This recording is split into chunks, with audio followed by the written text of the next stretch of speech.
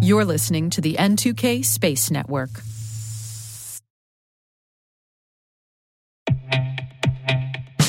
And now a word from our sponsor, SpyCloud, the leader in operationalizing cybercrime analytics. Traditional threat intelligence is a thing of the past. Cyber criminals are stealing vast amounts of credentials, session cookies, and financial data every day, and it's hard to keep up. SpyCloud is the trusted partner businesses turn to fully understand their darknet exposure risk and neutralize threats before it's too late. SpyCloud alerts your organization as soon as an employee or customer's data appears on the darknet, so you can act faster than bad actors to prevent cyber attacks like ransomware, session hijacking, account takeover, and online fraud. With insights from the industry's largest repository of recaptured data, protect the digital identities and systems most important to your business. Get your free corporate darknet exposure report at spycloud.com/cyberwire and see what information criminals have in their hands today. That's spycloud.com/cyberwire.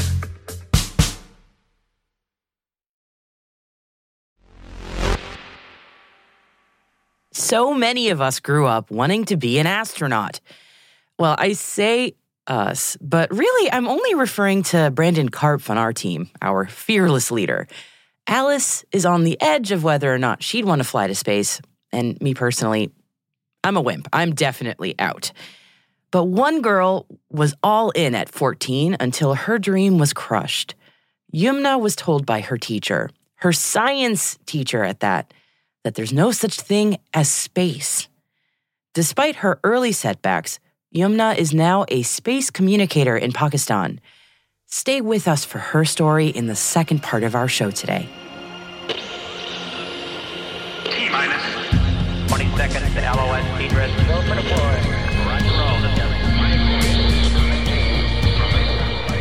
Today is November 1st, 2023.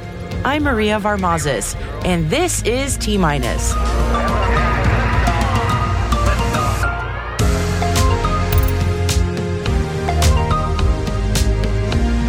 Space Systems Command has assigned new launches to SpaceX and ULA. The FAA concludes its Super Heavy safety review. Hawkeye 360 has been awarded a $12.25 million contract by the Naval Information Warfare Center Pacific. And later in the show, we'll be sharing Yumna Majid's story on taking the cosmos to the classroom.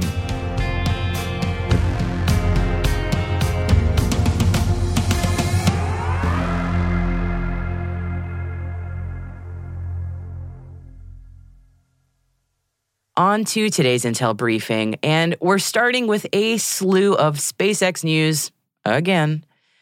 Musk's company and the United Launch Alliance, or ULA, have been assigned new launch service missions for fiscal year 2024 under Phase 2 of the U.S. Space Force National Security Space Launch Contract Vehicle.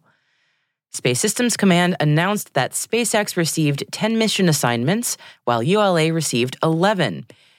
The launches are expected to happen over the next 2 to 3 years in support of various mission areas.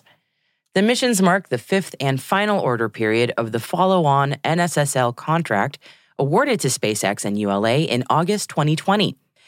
SSC has ordered a total of 48 NSSL missions over the 5-year Phase 2 award. According to the press release, the launch services will support space missions, including the Space Development Agency's Missile Warning and Tracking Constellation and the National Reconnaissance Office's spy satellites. And staying with SpaceX, it feels like we've been waiting for months, and well, it's only been since late September, actually, since Mr. Musk said they would be holding the second test of the Super Heavy, and it seems that the company is one step closer to that finally happening. The FAA has completed the safety review portion of the SpaceX Starship Super Heavy license evaluation. And according to the Federal Aviation Administration, the safety review is focused on issues that affect public health and safety of property. It consists of evaluating the applicant's safety organization, system safety processes, flight safety analysis, and quantitative risk criteria for launch, re-entry, and vehicle disposal. The FAA says it is continuing to work on the environmental review, and as part of its environmental review, the FAA is consulting with the U.S. Fish and Wildlife Service on an updated biological assessment under the Endangered Species Act. The FAA and the U.S. FWS must complete this consultation before the environmental review portion of the license evaluation is complete. One step closer, but that's still a mountain of red tape and paperwork to climb. Hawkeye 360 has been awarded a $12.25 million contract by the Naval Information Warfare Center Pacific to share satellite RF data, analytics, and training with partner nations in Southeast Asia and the Pacific Islands. This Phase 2 contract reflects Hawkeye 360's continued work with the Indo-Pacific Partnership for Maritime Domain Awareness, which was endorsed by leaders of the Quad nations, and that would be Australia, India, Japan, and the U.S. Hawkeye 360 has served as a commercial partner to the program since late last year. There's been a shakeup in leadership at kinetic launch company Spin Launch. The company has announced major executive appointments that they say will provide additional expertise in global investments, partnerships, commercialization, and go-to-market strategy. Domhnall Slattery has been elected chairman of Spin Launch's board of directors. Tech investment veteran Greg McAdoo joins the board of directors, and the company announced 2 new senior advisor positions from telecommunication and tech backgrounds. An acquisition update for you now, and MDA has completed the previously announced purchase of SatixFy Space Systems UK, which is the digital payload division of SatixFy Communications Limited. Mike Greenlee, CEO of MDA, said this acquisition bolsters MDA's digital satellite capabilities and advances our satellite system strategy as we continue to invest and expand in next-generation satellite technology and talent to meet growing customer demand.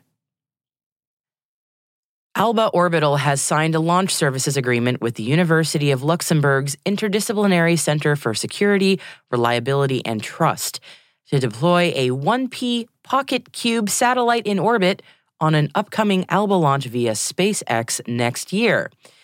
And Pocket Cube for In-Orbit Technology Operations, otherwise known as POCITO, is a tiny 5x5 by 5 centimeter satellite that will host an even smaller 5x5 by 0.2 centimeter satellite as its primary payload. China launched its Tianhui 5 cartographic satellite to space earlier today. The Chinese Space Agency says the spacecraft will be collecting information on geographic mapping, land resource survey, and scientific experiments. China is close to its 500th mission for the Long March Carrier rocket series. And while we're on the subject of China, did y'all see the Shenzhou 16 landing? Talk about a rock and roll reentry. We are glad to see the taikonauts out of the capsule in one piece.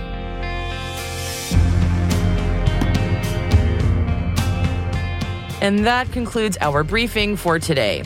As always, you'll find links to further reading in our show notes, and we've also included a link from a story in Nikkei Asia on Space Force urging universal rules. They're all at space.n2k.com. Hey T- crew, if you find this podcast useful, please do us a favor and share a 5-star rating and a short review in your favorite podcast app.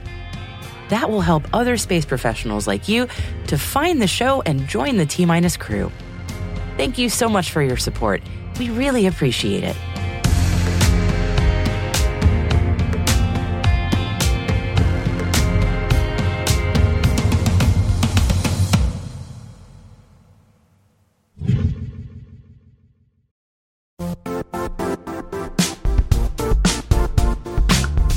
The IT world used to be simpler.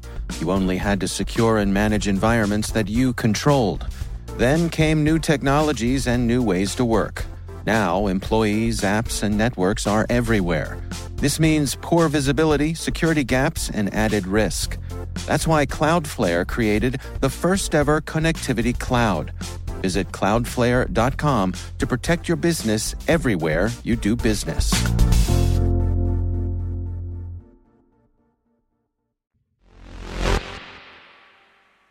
Our guest today is space communicator Yumna Majid. Yumna runs Cosmos to Classroom in Pakistan, and she shared her incredible story with T-Minus producer Alice Carruth and started by sharing what inspired her to become a space communicator in Pakistan. I studied in a public school in Pakistan. So when I was 14, I shared a dream of becoming an astronaut in my classroom. And my science teacher told me that there is no such thing as space, and if you try to go up there, you will die. And because of this, I was discouraged. I stopped talking to all my class fellows, and later I changed my class. So one day I was playing in ground with my new class fellows, and an ex-classmate came and she said, "Hey, Yumna, is that you?" I was like, "Yeah, that's me." She said, "You are normal." I said, "Yeah, I'm normal. Why are you asking like this?" She said, "Since you have a dream to go to a place which does not even exist, we thought you're a mentally disabled child." Wow. Yeah. How do you overcome that kind of adversity? It was, at that time, it was shocking, but I laughed. I didn't actually. The friends I was playing with, they laughed a lot that my ex-classmates are calling me a mad child. But I would say throughout my school life, my college life, my university life, I have tried so hard to fit in. I have tried so hard to fit in among my class fellows that I am like other people. But later, when I got into the science communication and space education part, I realized that some people are born to stand out. At platforms like Ascend, we came across like-minded people who love space. We are space lovers, space enthusiasts. But around me, there were not a lot of people who were into space back then.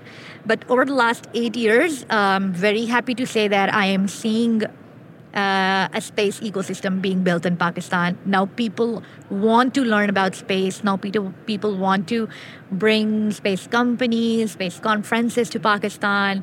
And I term it like space is new cool in Pakistan. So I am seeing improvements, and I hope we'll see much more in the near future.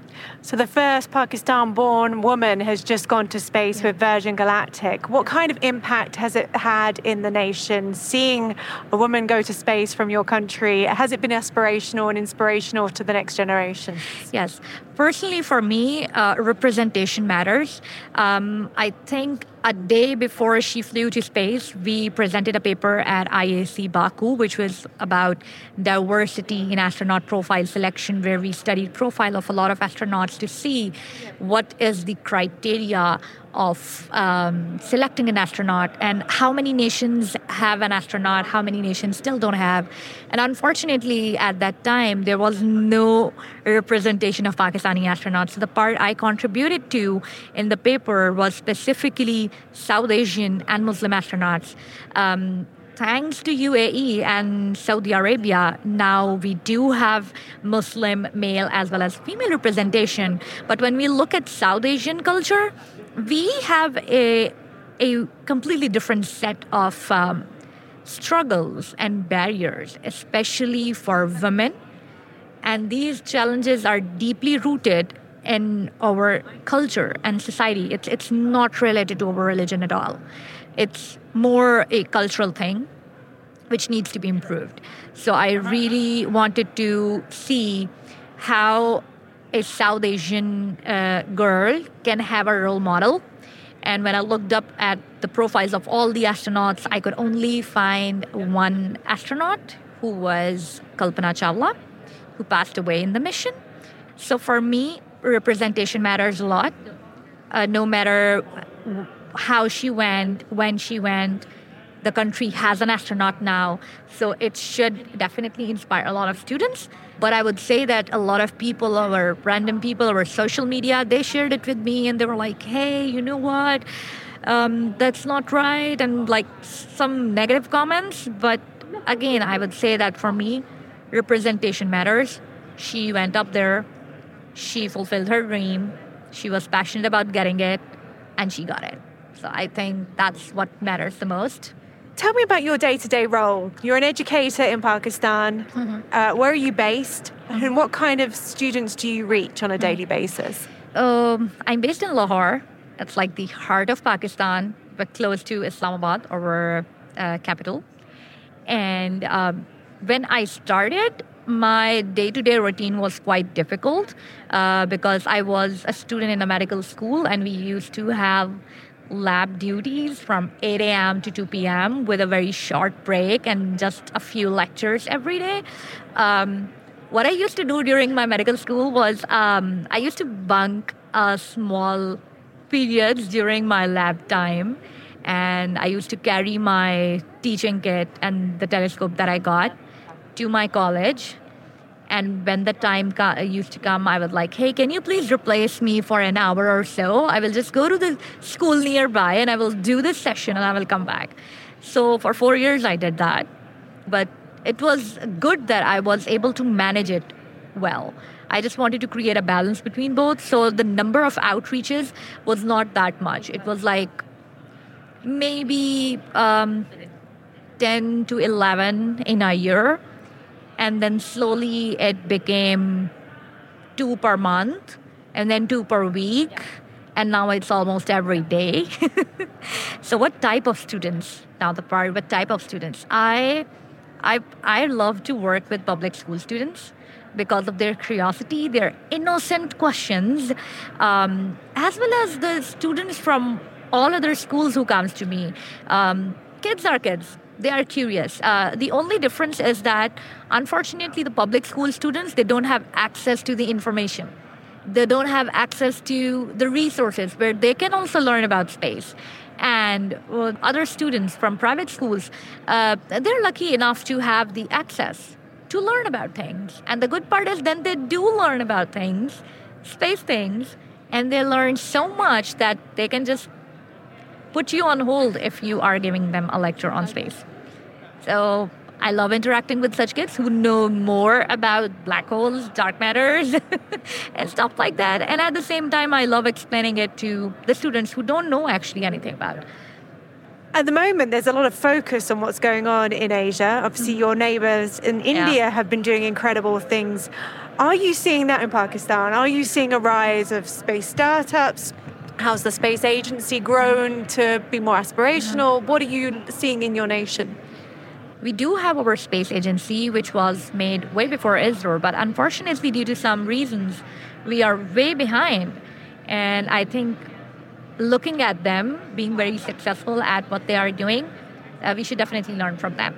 And if we talk about the non-governmental aspect, the private ecosystem, in the last 2 to 3 years, I would say since COVID and since Elon Musk started sending astronauts to space, Pakistani people are now really interested in space. They want to bring space companies to Pakistan. They want to bring space conferences to Pakistan. Again, I would say that space is new gold in Pakistan, and we do need more support from government and bigger companies, from investors.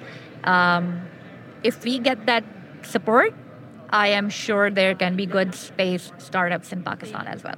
So what's next for you? Where are you going to take all of these lessons you've learned from coming to these international conferences?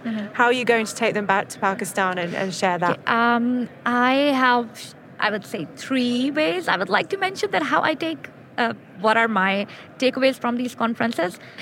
So number 1 is a lot of motivation. Sometimes working in the environment that I work, there are good experiences and then there are bad experiences. Sometimes I lose my motivation. That why I am doing, I can just stop working maybe for the community and start focusing on building my career, which can only benefit me and not the community. So the energy is drained, and coming at these international conferences, meeting your space fam is like getting yourself refueled and getting your lost energy back. So one thing is motivation.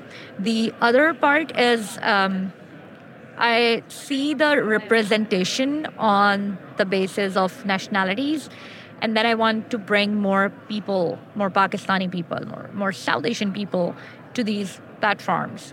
I learned so much, and definitely more people more Pakistani people should learn about them. So when I go back, I try my best to at least pick one student who is actually really passionate about space, and then I try to mentor them how they can join these conferences and how they can sign up for the scholarships and all these things. One very cute project that I do after going back home from these conferences is I have a project called Space Mails from Planet Yamuna. So kids who are crazy about space or parents of such kids, they come to me saying, hey, our kid loves space. And if they're based in a city where I don't have access to and I can't go to conduct outreach over there, I ask them to give their address and I will send something. So when I write them back, I give them goodies, like all the goodies that I collect from these international space conferences. I just put some of them in their letter, the NASA stuff, the Blue Origin stuff, and they really love it because we don't have such things being manufactured in Pakistan. So getting anything space theme makes their day, and it's a souvenir. I have built confidence.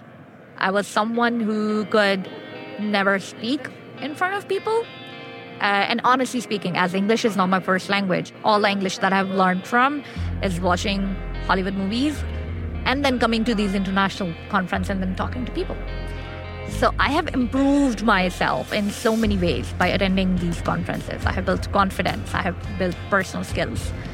So that's a huge plus.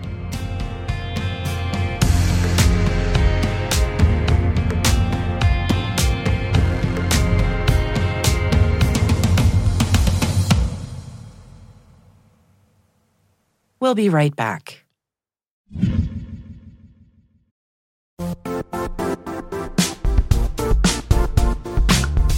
And now, a word from our sponsor, Zscaler, the leader in cloud security.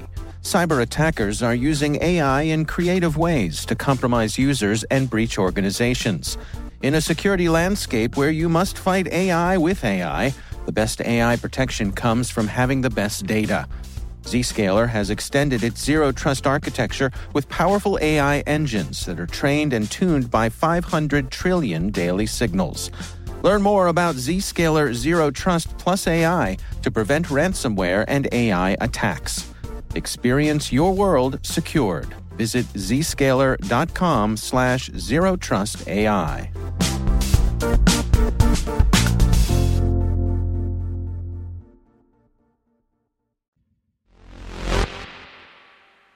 Welcome back.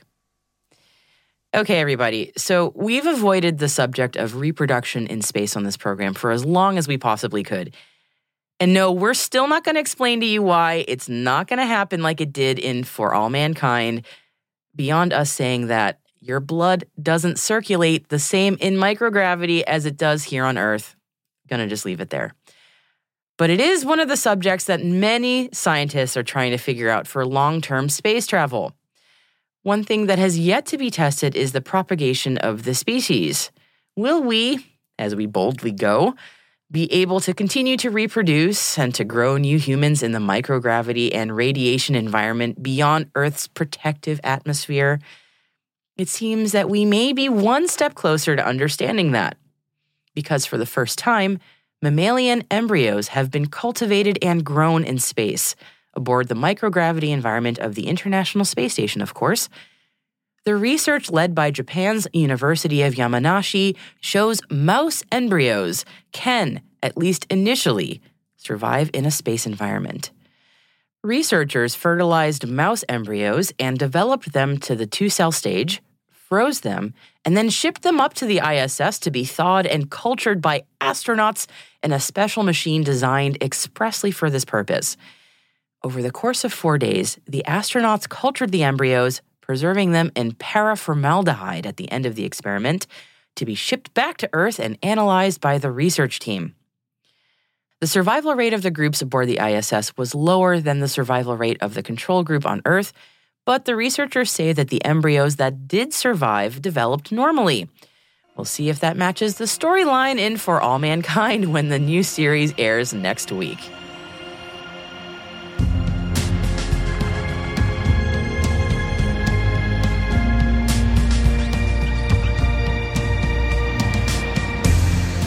That's it for T-Minus for November 1st, 2023. For additional resources from today's report, check out our show notes at space.n2k.com. We'd love to know what you think of this podcast. You can email us at space@n2k.com or submit the survey in the show notes.